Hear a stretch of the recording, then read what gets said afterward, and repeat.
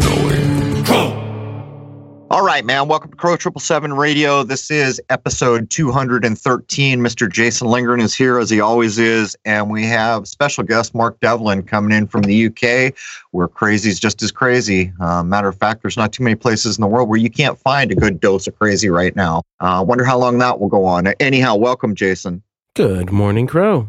We just got snow in the state 2 days ago, and we're about to get pummeled tomorrow, man. The weather has been absolutely crazy, and it has not warmed up, and the trees do not have leaves yet. It's insane. You trying to tell me that the weather has some sort of bug? Now, there's something weird afoot in this world, I think. I'm just not sure. No, I'm being facetious. Yeah, man, it's strange. The trees had leafed out weeks ago. By the time we were here, the buds had already popped. And I'm still waiting for the maple trees in my front yard to go. They have buds. They're just not going. It's just not warmed up to any respectable degree. But do we have anything for the intro here, or should we just jump in? Well, once we can have public gatherings again, maybe we'll start having things. We could have those tomorrow if people exercise their constitutional rights in this country. We were talking to Mark. I guess it's kind of a Magna Carta thing, but I guess as is here, the only thing people know about the damn Constitution is something they forgot when they were in grade school. It's terrible. But anyhow, we're going to talk about entertainment, right, guys? That's what we agreed on. We'll get into, well, We'll just do it. We're going to get into a lot of interesting aspects about entertainment. And right now, when you watch any given thing on TV, one thing you'll notice in the United States is openly how many channels are the same thing now. Same movie, Harry Potter, across 5, 6, 7 channels in the same time slot. The big switch off that came in the public eye was something like 2 years ago, year and a half ago, when I think it's Universal, hope I have that right, put its name on a television channel. But what you see now is wholesale, Together Alone or some other nonsense going across something like 15 channels on cable.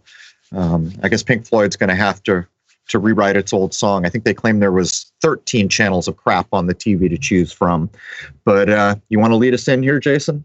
Mark, as always, does fantastic work and detailed work, and I think that he's going to present some material here that he hasn't gotten into with us before, for sure. Mark, did this get into any of your books yet?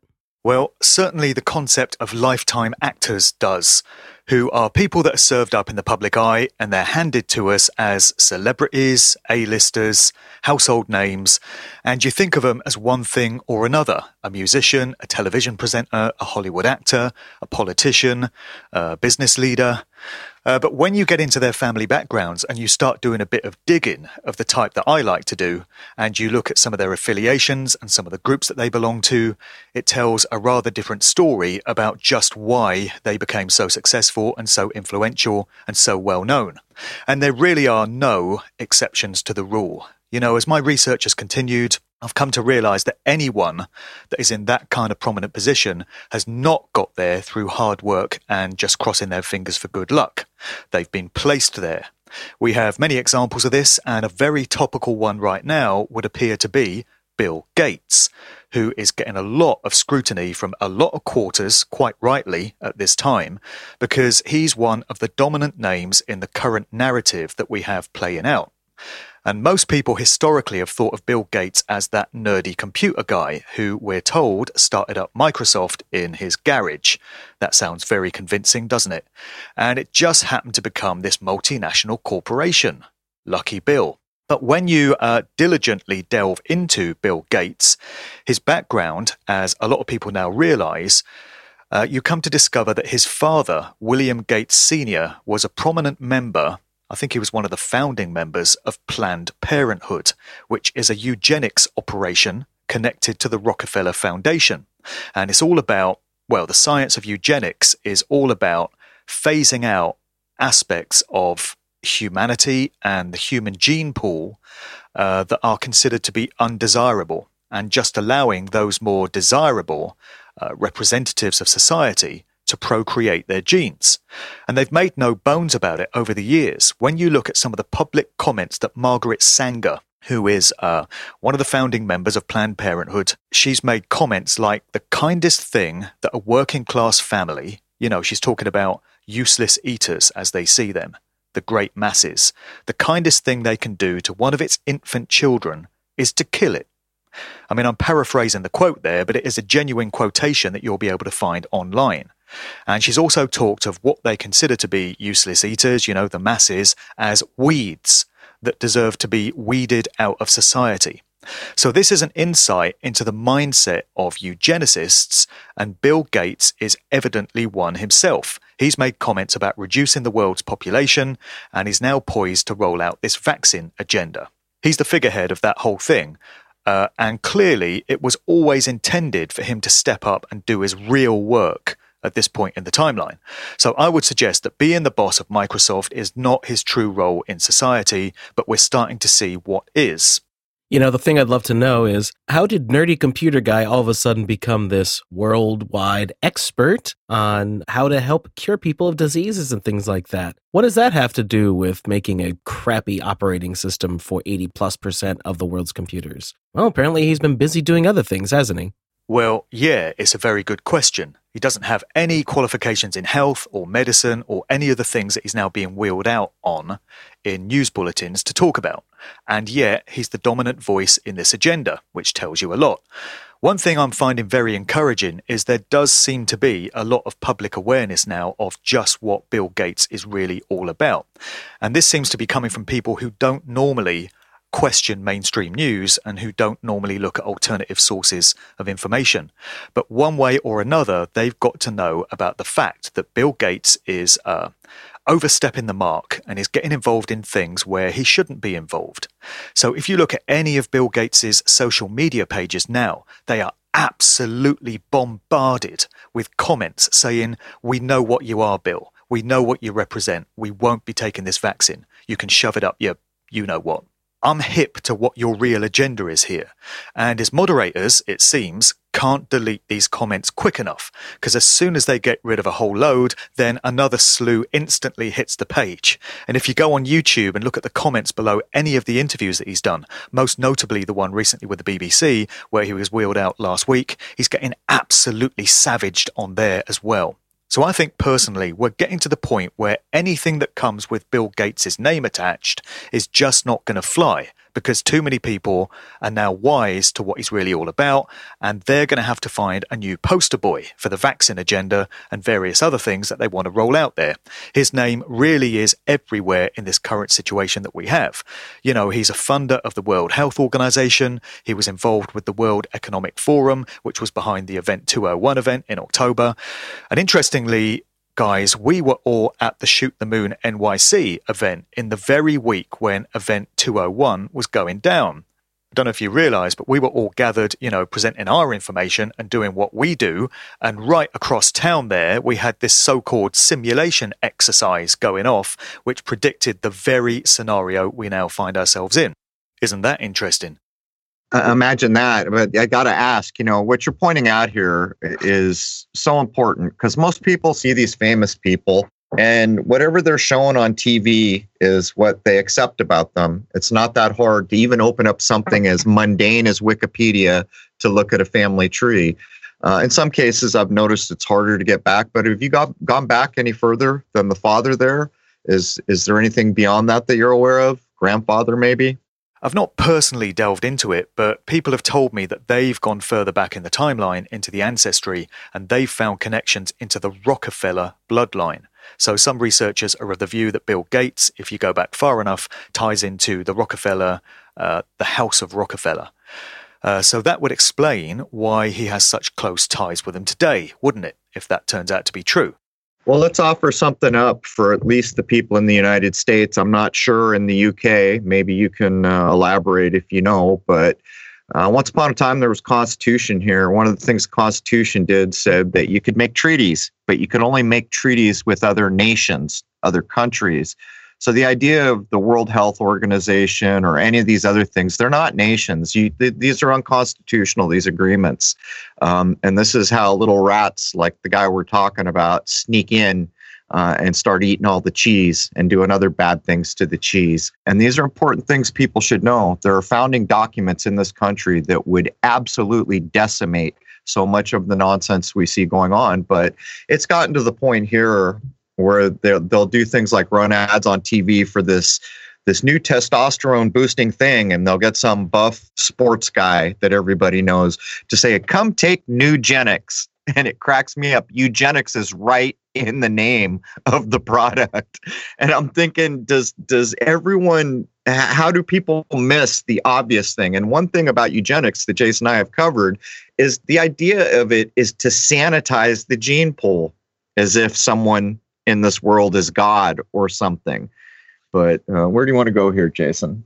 Mark, what do you think about the eugenics program of the 1930s? How far has that stuck around, albeit under a different name or different names?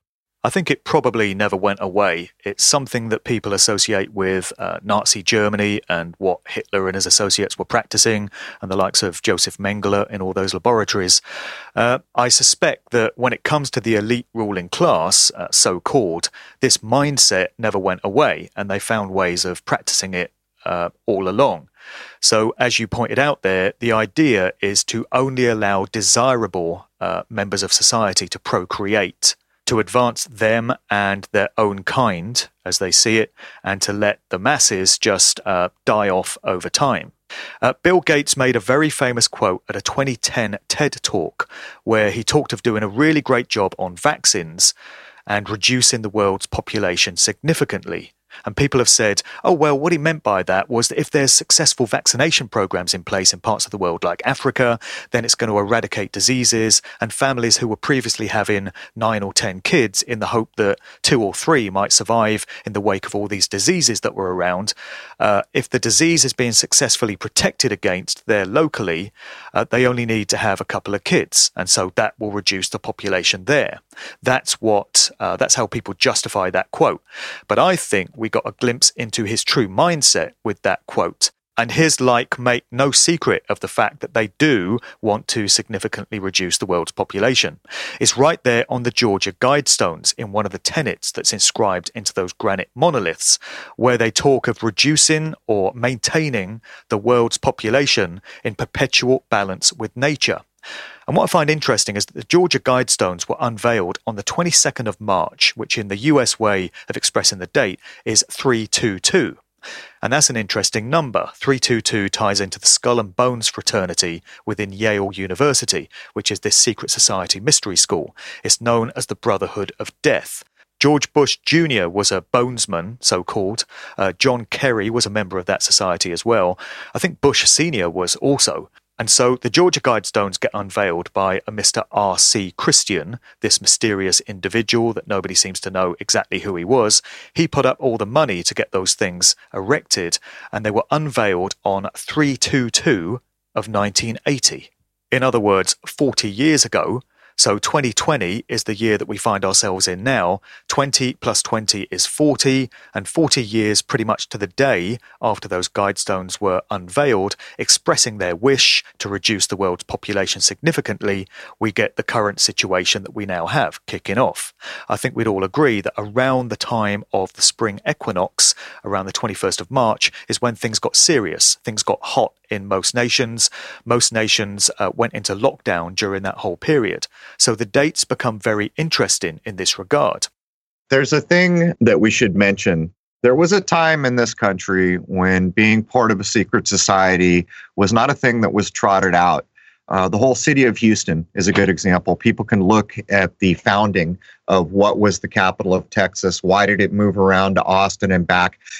It's all Masonic, but here's the common sense way you can think about it.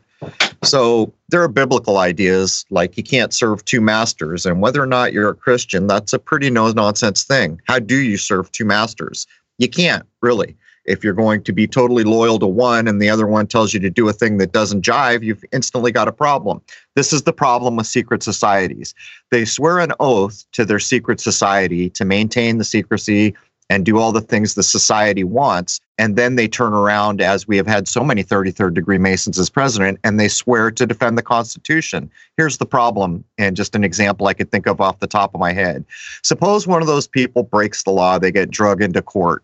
Suppose the courtroom has no Masons in it. From the point of view of the guy who swore an oath to the Masons, every person in that courtroom is profane. and that he has sworn he will divulge nothing to profane people.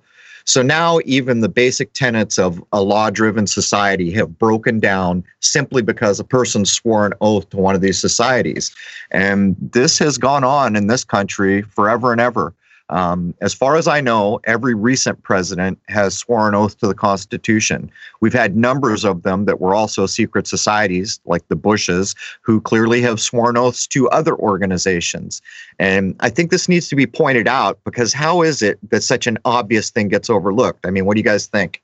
Well, Bush Jr. was famously asked by a reporter what the Skull and Bones Society was all about and what they get up to, and his answer was simply, "I can't tell you, it's a secret." And it was left at that. I mean, what kind of acceptable answer is that? And in defense of secret societies, a lot of people say that the knowledge that they deal with, which is deeply metaphysical, esoteric, concerning spiritual matters, they say that the average guy in the street, the average member of mainstream society, would not be capable of taking this knowledge on board and applying it in their lives. They're just too profane for it to make any sense to them. So they like to keep it within the confines of those who are of a mind that is able to take this information on board. Well, I don't think anyone has the right to sequester information, particularly when it's potentially empowering and enlightening concerning the human condition and the nature of reality and what this place is really all about. That is information that everyone should have access to. And it's obvious that there would be many people in society who would not want to take that information on board or would not be capable of processing it. But there would also be a great many who would, if only they were able to get access to it. So for these groups to feel they have the right to keep that information from others is wrong action, in my view. Again, that's an insight into the elite mentality. It's them and us. They see themselves as godlike. They see the rest of us as profane and just a slave race that is there to be controlled by them. I can actually add something pretty critical to the great ideas you just laid down. I've been studying the Elysian mysteries because I found a trail where it was claimed that all the secret societies at their base have a similar foundation. It can be traced to the Hermetic ideas and to, believe it or not, the Elysian mysteries, which is a big group. But here's the thing about the original Elysian mysteries. They were open to everybody. Well, for a period of time, you had to be in the Greek city. And by the way, in the city it's named after, Elysia, or however you pronounce it, it was so critically important to be in that geography. As it caught on, then people from all over the world were coming, to the point where they can even name the supposed Roman emperors who begged to be initiated into the lesser mysteries and the greater mysteries of the Elysian mysteries, even one emperor being turned down because his hands were dirty. He killed people, and he was told to go away. You're too profane for having done these criminal acts. But here's the point. Women not only held key offices in the initiation of the mysteries, they were all welcome, as were slaves, as were people from anywhere in the world, as long as they passed muster that they were not a criminal or they had murdered someone. So that is a far cry from what we're seeing now. If, in fact, it is true that things like the Elysian mysteries are the basis for the secret societies that come later, they've been perverted, because we can show, and we can show through a lot of accounts. As you know, we've been covering all the old Greek classics and things like this. So many of these guys, even the Roman guys, even Cicero wrote about it. And while they all honored their oath not to specifically divulge per se what the actual initiation was, all the information around it, the offices, who was eligible, when it happened, so much information available, and cross-referenced most of it across different authors. My point being, it was aimed at everybody who could simply show they were not a criminal or a murderer. And I mean everybody, even the slaves. And that's a far cry from what's happened here. So you can see the perversion, if it is true, that the basis for these mysteries is what fueled up through Rosicrucianism and all these other things, Freemasonry. I think there's elitism within, for example, we could say Freemasonry itself, because most people who are Freemasons don't know diddly. They're going to stop at their third degree where they're considered a Master Mason. They never choose to go on. They just stay in their, what they call their Blue Lodge or their home lodge. Now, if they choose to go on, it's really not all that difficult to get all the way up to the 32nd degree, from which point you can also choose to be a Shriner. That's another offshoot. But again, I doubt very much any of them really know anything. It's not, from what I've tried to uncover, suspicious until you get into the 33rd degree, because they're very, very, very selective about who gets that honorary degree. How do you feel about all that, Mark? I think Crow is probably right in that if you got down to the root of all the knowledge and all the wisdom that is propagated by these various mystery schools and secret societies, it's probably the same information, just dressed up differently. You know, different language used, different metaphors applied. But I would suspect it's all to do with the concept of spirit becoming matter and what these physical lives are that we undergo and how we can become more godly and reconnect ourselves back to our higher selves and the spirit world while we're here, while we're in human form. I suspect that is the knowledge that gets taught in all these mystery schools. I can't say that with any authority because I've never been a member of any of these things, despite what some people seem to think. I get accused of being a Freemason all the time. I was actually invited to join the Masons last year by a low-level one. It was a personal associate of mine, and I chose to decline because that's not something I want to get involved in. Now, I think it probably was the case with many of these secret societies, and Freemasonry in particular. It probably did start out with noble aims, and it probably did intend to uplift humanity and apply these great knowledge and wisdoms in their behaviours. But it's clearly been hijacked and steered off by what we think of as the elite class. Now, Freemasonry in particular seems to be a vehicle through which they conduct much of their business. And it was the ideal apparatus or infrastructure for them to want to hijack because it's set up to be all about the keeping of secrets, the swearing of oaths of allegiance. It's about degrees of knowledge. It's a hierarchy. So those at the entry level don't have the knowledge that those at the mid-level do, and they don't have the knowledge that the ones very far up the pyramid do. So it really was the ideal blueprint for them to want to infiltrate and apply to things like, for example, the entertainment industry, where you can bet that all these prominent names, these musicians that have been around forever, they've usually got a Sir at the front of their name. I find when it comes to the British ones, you can bet they're all a part of this. And the Hollywood actors that we all know and hear about all the time, they're going to be a part of this as well. And I think the time has long passed when these secret society structures were used for noble aims and had beneficial goals in mind. It's all about control now. It's all about sequestering information from others. Spot on, and I can actually bolster what you just said. There are endless accounts from the original Elysian mysteries that would take just about anyone, as long as they weren't a murderer or a criminal, and even some people that were considered too profane, who were told to go away, clean up their act, come back and prove it, they were allowed in. But here's the thing. There are endless accounts that all the people that had gone through the lesser mystery, I think it was done in the spring, and then the greater mystery was done in the fall, hint, hint, 3 degrees. I think there's 2 steps in the second one, the greater mysteries, I've kind of forgotten, but to a person, according to many of the authors of antiquity, they walked away happy and also trying to better themselves as human beings, and they had gained a newfound lack of fear for death, and also had switched their life to trying to do good for others. There are endless accounts of it. So this kind of shows the difference between like almost I use Buddhism as the example all the time, because regardless of what religion you've chosen, I don't think you can make the argument that if you state your spirituality is for the benefit of all living beings, that is a noble thing. And I don't care who or what you are or what religion you follow. If you say any different, you're not being honest. If a person states, I'm doing all these things for the benefit of all living things in this world, that is a noble thing. And that's how I view the original Elysian mysteries. But there's more.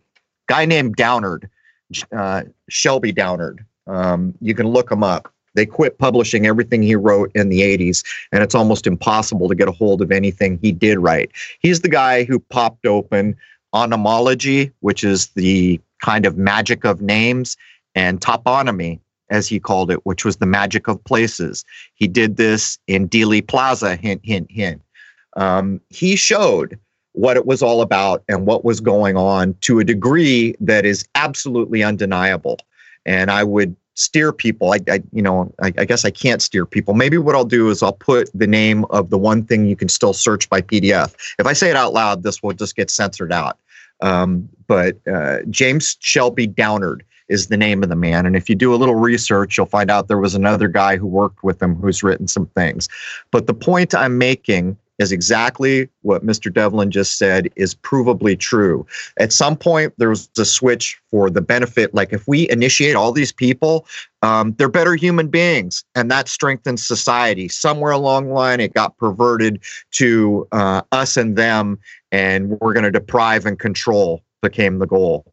And a lot of it is geared to the sky clock. In the original Elysian Mysteries, which I'll hint at one more time, the lesser initiation was in the spring and the greater initiation in the fall. And it's all around the myth of Demeter and her daughter Persephone. Persephone gets snatched by Pluto, god of the underworld, probably rapes her, differing versions of that. And Demeter, her mother, a full-fledged goddess, goes looking. And the whole mysteries were set about this. But Demeter is also Ceres. It's where we get the word cereal, grains, if you follow. Now, when I tell you about spring and fall, it starts to mean something more. But Mark, you nailed it on the head. At one point, it was for the benefit of everyone, and it made society stronger, and it removed the fear of death for almost everyone who went through. Well, that's right. And what could be wrong with that? But we're a far cry from it, as you've just said. And I mentioned just a while back the likes of, I didn't mention them by name, but I mentioned some of these sirs in rock music circles.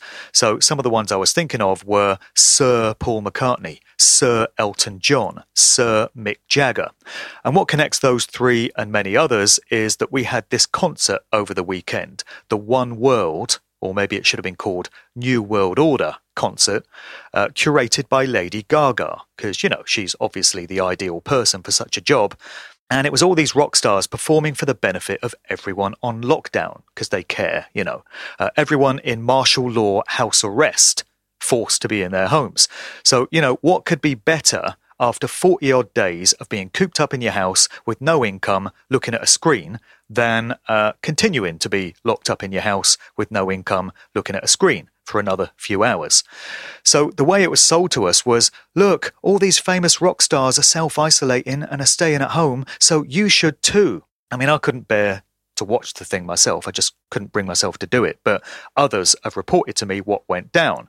And apparently every act that came on was just reciting the mantra, stay at home, save lives, which I could have predicted.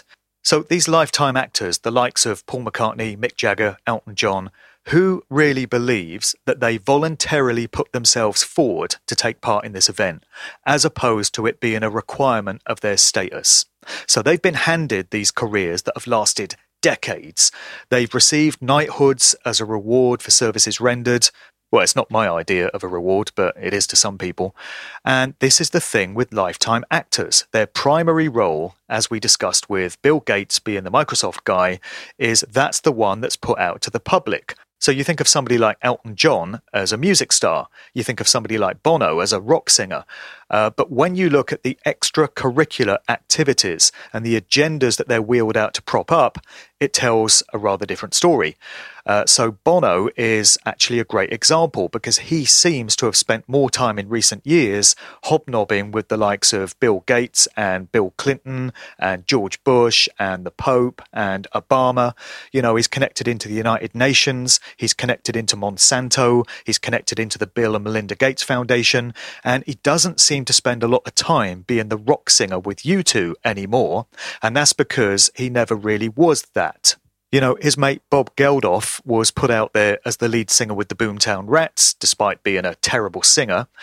So we buy into this for a few years. The public get familiar with these people. Everyone gets to know who Bono is. Everyone gets to know who Bob Geldof is. Then 1984 comes around, and it's time for the Band-Aid project, followed by the Live Aid concert, and they need a figurehead to put out to the public as the mastermind behind it and to bring all these rock stars together to take part in it. And so Bob Geldof is chosen as the man for the job, despite the fact that he was very far from the most high-profile rock star by 1984. But that's not the point. The point is he had always been groomed for this kind of role, and his status as the lead singer with the Boomtown Rats is irrelevant in this whole process, apart from just getting him known to the public. That's the way it works with lifetime actors. So all these rock stars that we saw performing from their living rooms, and by the way, are we to believe that they hooked up all their own technology? They put all the cables in themselves, did they? And worked out how to live stream themselves when they're pushing 80 years old. You know, they can master all that technology. Isn't it far more likely that they had a team of technicians and engineers in their house doing all that for them? And aren't we told that we're actually not supposed to have people in the house? We're told that we're just supposed to have our families there and nobody else can come in. So are they really leading by example? But that's an aside. So there they all are, performing from their homes, just reinforcing this narrative of you shouldn't go out, and isn't it great that we can all be at home and connect with each other over screens, and who needs social contact anyway when you've got Skype and Zoom and live streams and all these kind of things. So it seems to me that all these guys out there, Mick Jagger, Paul McCartney, Elton John, all the others, were instructed to take part in this thing. You know, the call came in. They don't say no, because you can't do that when you're a lifetime actor, when you're an asset of the system. And that's how these names always get associated with certain agendas, because that's what they're really required to do. That is the role of a lifetime actor, to reinforce mind control, social conditioning, and push agendas. I think we could ask, do they even own their own identity? We know about admiralty law now, don't we? We know about corporate names. And we know that so many famous people, their stage name is not their real name. Prince is a prime example. So what's being retired when these people go? Is it a persona or a living human being? But there's a good example that demonstrates exactly what you just said, Mark. I'm with you all day long. I think the phone rings and you're told you're under contract, go do this thing and don't give me any lip. If we go back to Houston when the hurricane had hit and they gathered all those celebrities in one place, first of all, it opens up with Stevie Wonder basically insulting everyone, saying everyone that doesn't agree or says anything that isn't in line is stupid or silly, or I forget exactly what he said. But in that, go look at Bruce Willis.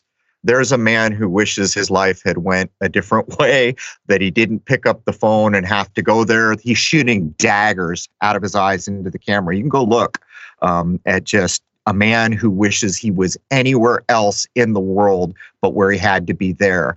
And these are telling things. And we've said, I think the best description of fame that I've ever heard is that what fame is it's on loan. And at some point, you're giving it back. And this bolsters the idea of a name like Prince or any person who's got a stage name, that's actually an entity, a fictitious entity that at some point will be retired.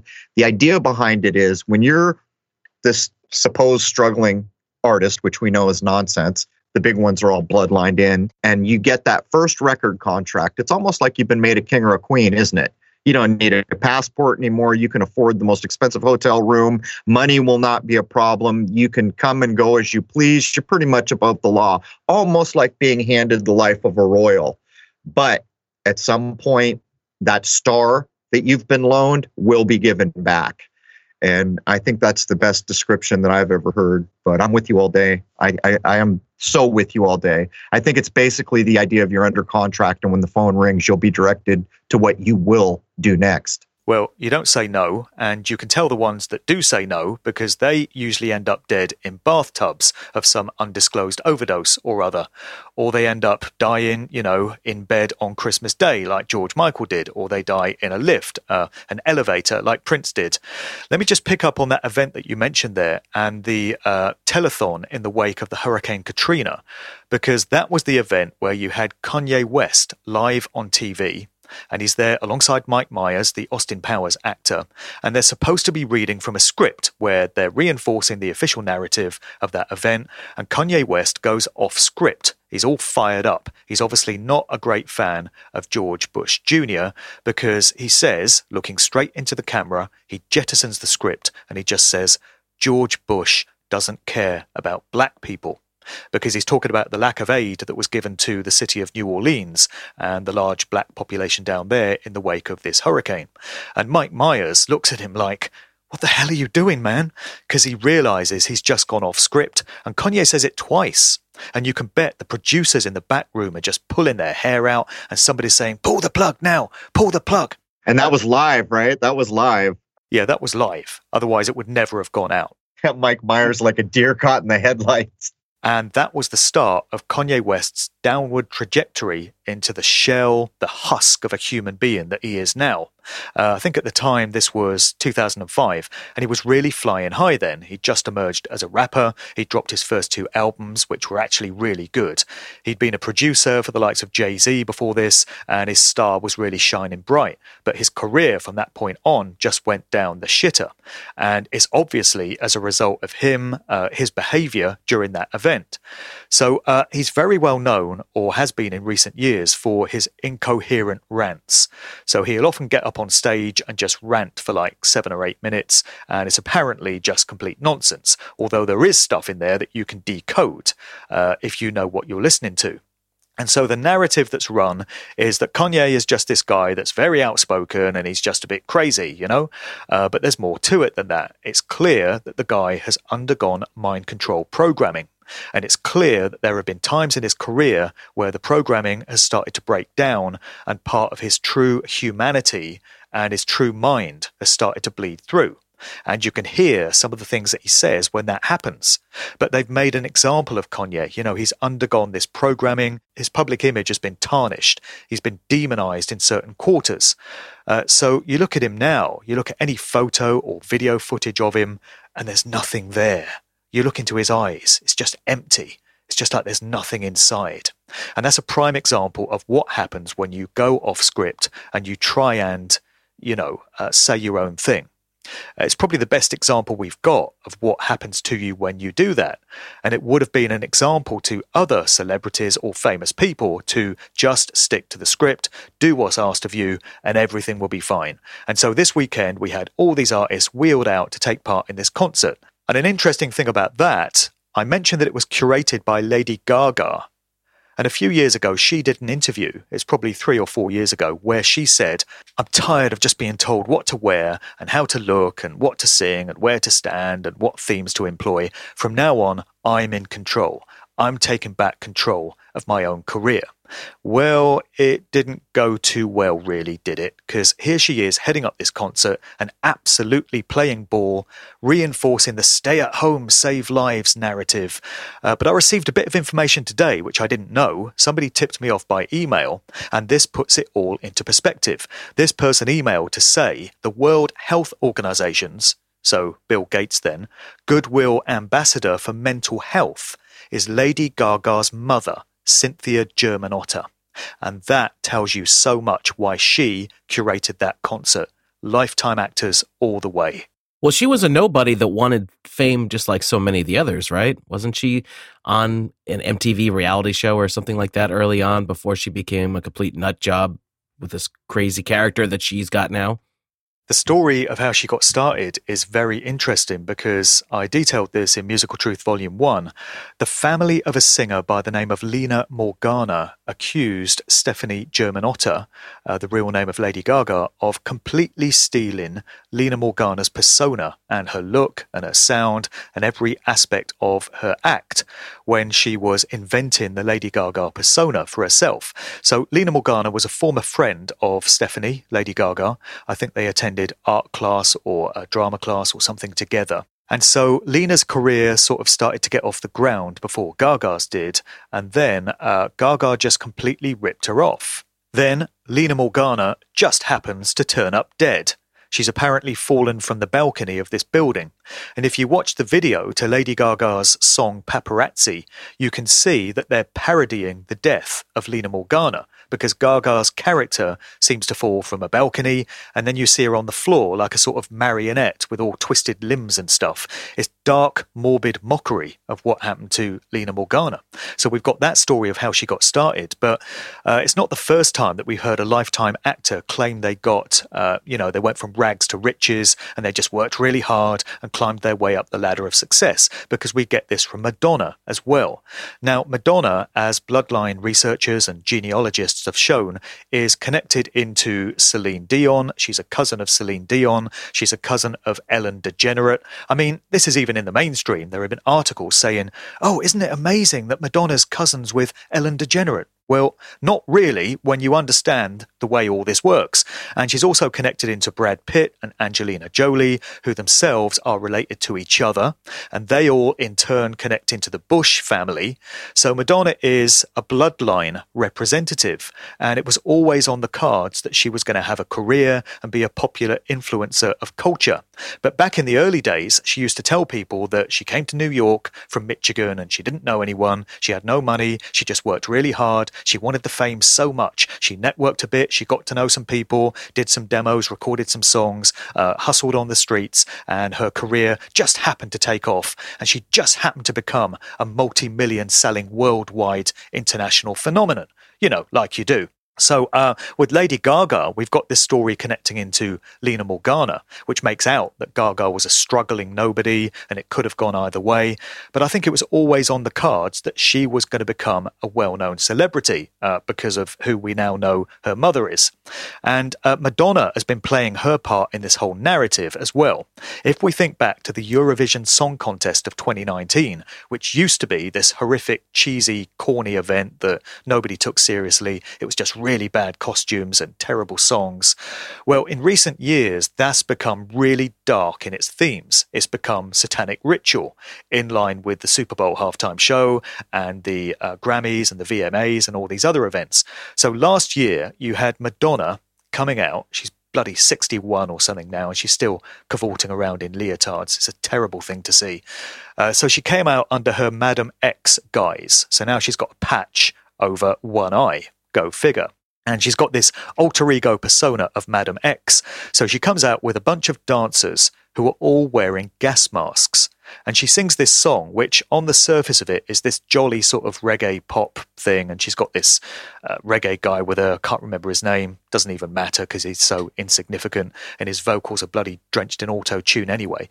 But she's singing this song and the lyrics go, not everybody here is going to make it. Not everyone is coming to the future. And then she turns around and she blows. And there's a sound like the wind blowing. And all these dancers in gas masks fall to the ground as if they're dying. And then we get the accompanying album, Madam X, which is released around that time. And on the back of the album, she's typing away at a typewriter. Can anyone guess the brand of typewriter that she's typing on? I'll give you a clue. The first name is Smith. So that is either a wild coincidence at odds of several billion to one, or it indicates that Madonna is somebody who moves in such circles as to have had advanced knowledge of what was coming. It's crazy. I was going to point out, too, the family tree that you were so aptly describing also claims ancestry back to Dracula, don't they? Vlad the Impaler. Yeah, they're all connected in. So the Bushes are connected into Obama and Dick Cheney. And in turn, this whole bloodline goes into the Bushes. And then if you go back far enough, it's 12th and 13th cousins and things like this. But the connections are there. So then you get into the British royal family. So Saxe-Coburg-Gotha and the Battenberg bloodlines. And Prince Charles is very proud of his connections to Vlad Dracul, Count Dracula. In an interview several years ago, he proclaimed that he's descended from Vlad the Impaler, on whom the legends of Count Dracula are based. Vlad the Impaler from Transylvania, Romania. And I hear that he's been made a kind of patron of Transylvania as a result of this bloodline link having been discovered. So there are never any coincidences when it comes to which people pop up in new generations in these prominent influential roles. They do it from generation to generation. You know, one generation, you might have the patriarch of this family who's a prominent politician, and in the next generation, the son will be a prominent rock star. There are many examples of this, going back to Bono. His real name is Paul Hewson. I did a bit of tracing of his ancestry recently, and the Hewson family came from England before they migrated over to Ireland. And another splinter of that Hewson bloodline is an Irish politician by the name of Barbara Hewson, who turns out to be a cousin of Bono. And she's someone that is very controversial because she's advocated for abortions and she's advocated for the age of consent to be lowered to, I think it was 13 or 14 or something like that. So she hits the headlines. They're in Ireland and she's connected into Bono, and it's the same bloodline that goes back many generations, and that's the way it always works.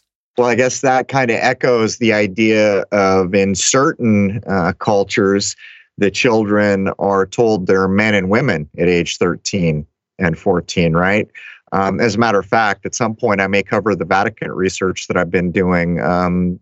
Guess when old Michelangelo, whoever the heck that was, got picked up by the Medici family, of course, when he was 13, coming of age, hint, hint, hint. So, I mean, you got to wonder how much of what we just said will even be allowed. I mean, you could look up almost anything we just laid down in Wikipedia. Some of it maybe you can't, but it goes to show the sign of the times. How hard is it to educate yourself on who the bloodlines of people are? Because it's a telling thing. As far as I know, there are 3 presidents of the United States that can't be tied directly to British royalty. Do you remember if that's correct, Jason? I think it's 3 of them they can't draw the line on. I think so, yeah. Yeah. And so what does this tell you? In this country, we all came up being told that elections and democracy and all this was the thing. Anyone can be president. Yeah, anyone can be president, and it's provably not true. Sure. Not only is it provably not true when you start to look at the other things you were told in 7th grade, like how the Electoral College worked, you begin to realize that your vote doesn't seat any of these people. But we're not alone. Mr. Devlin's over in the UK, and look what he's been laying down. So with the last, 10, 15 minutes here, where do you guys want to go? You know, I'm curious about Bono. He didn't really do any of the crazy, what would you call it? All this humanitarian work that he claims to do in the 80s when U2 was just a big pop rock band. Was he anything like that? Did that not start until the 1990s? No, kind of. Go ahead, Mark. He was kind of doing it, wasn't he? In the early 80s, when U2 first emerged, they were putting out songs that appeared to suggest that they were politically conscious. You know, songs like Sunday Bloody Sunday and some of these other songs on their early albums. So they present this group to you so you think, oh, these guys are the real deal. These are authentic. These guys are a voice for the people. You know, I'm going to follow these and listen to what they have to say.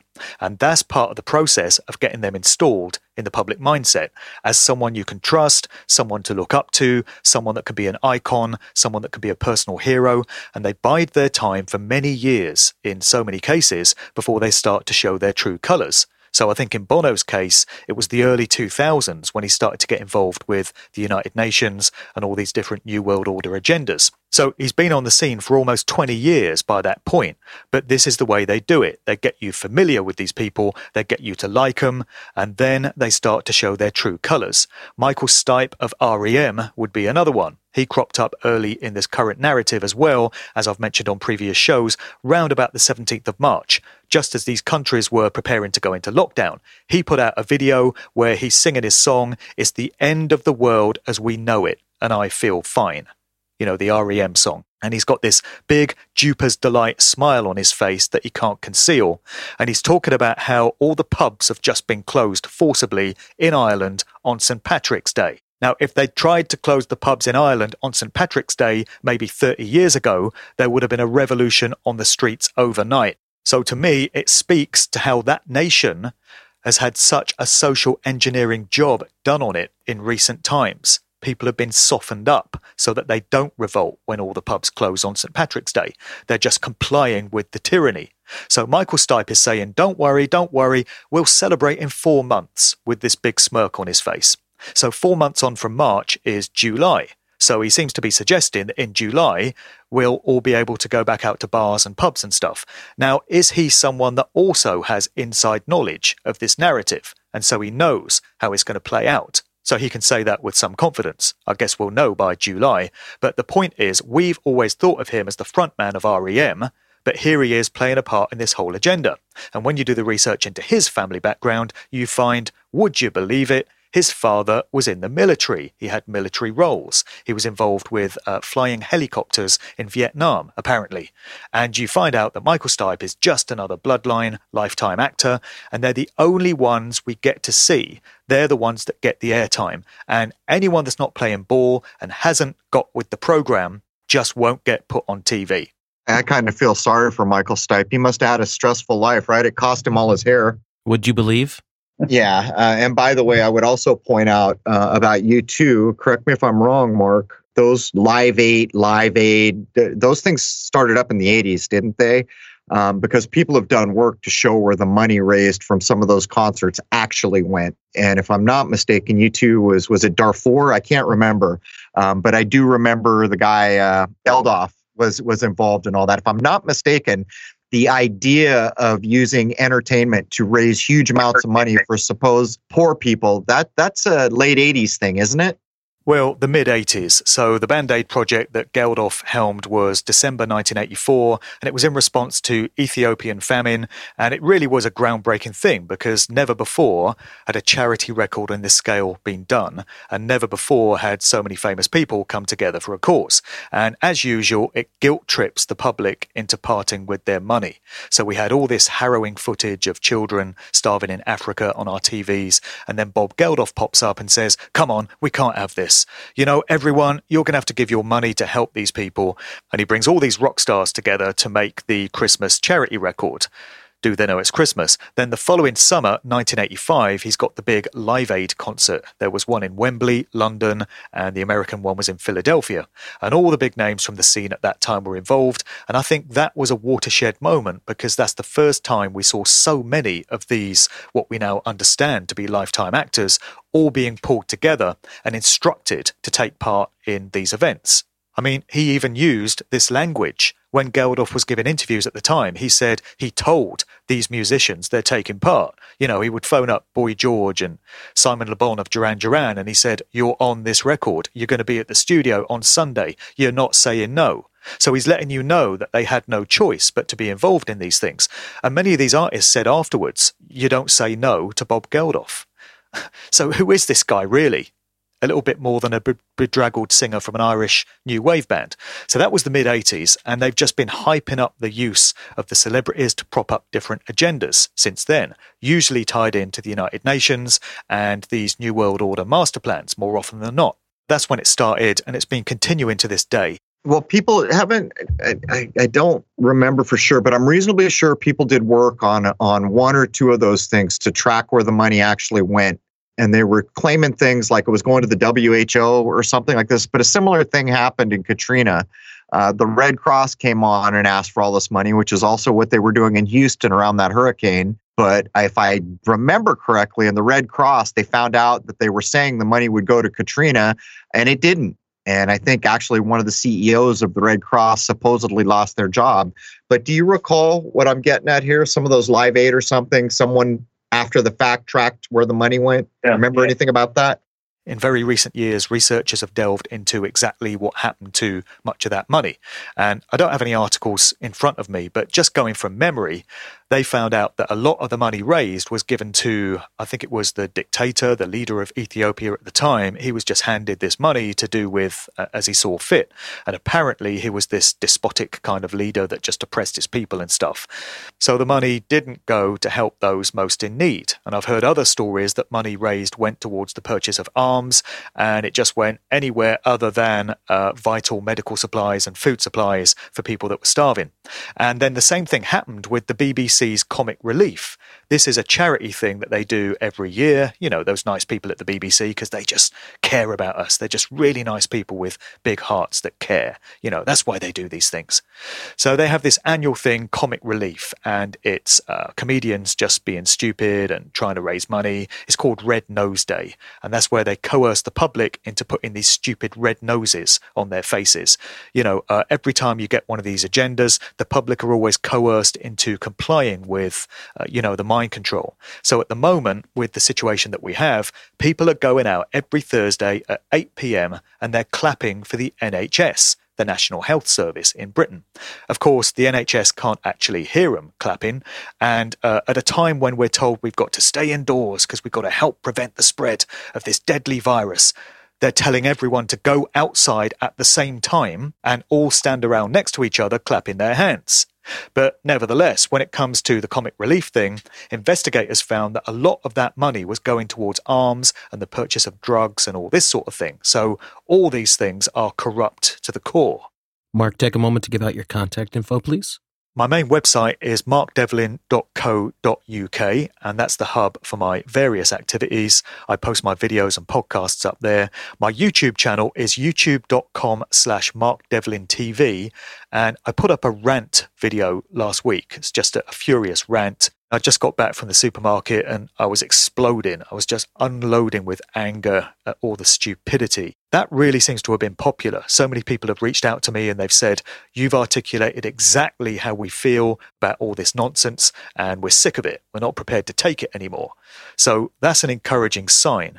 And all those videos are on my YouTube channel. Other than that, I've got a Spreaker page, and that's where all my podcasts and all my radio interviews and all my audio content resides. So that's Spreaker.com. Just do a search on there for Mark Devlin and you'll find my stuff. My email address is markdevlinuk@gmail.com for anyone that wants to reach out. And I've got the books, Musical Truth Volumes 1 and 2, and I've just dropped my new novel, The Cause and the Cure. So they're all available via Amazon, or if anyone wants to get a copy from me direct, they can drop an email to markdevlinuk@gmail.com, and I'm happy to post those out to anywhere. All right, guys, that brings hour one of 213. We're going to have to wrap. But when we come back, we're going to be able to talk a lot more freely. I'm almost wondering if I'm just going to have to run this one differently. As people are aware who use YT, there's a new self-assessment nonsense you've got to do. And I've self-assessed 2 clips now, and the last one was manually confirmed by hand as the iron fist of tyranny comes to a computer near you. But anyhow, join us over at crow777radio.com. That's CRROW777radio.com. That is the only true Crow site, and there are now fraud sites doing bad things. So again, the only true site is crow777radio.com. This would be a good one to join us for hour 2. We've got Mr. Devlin, who doesn't mess around. That's why we had him with us at Shoot the Moon NYC. And we're going to lay down some things. And you can tell by the tone and tenor of what we laid down in hour 1, you got to do what you got to do to communicate. But in hour 2, we breathe a thing called free air. So there it is, man. Join us over at crow777radio.com for hour 2 of episode 213. Cheers.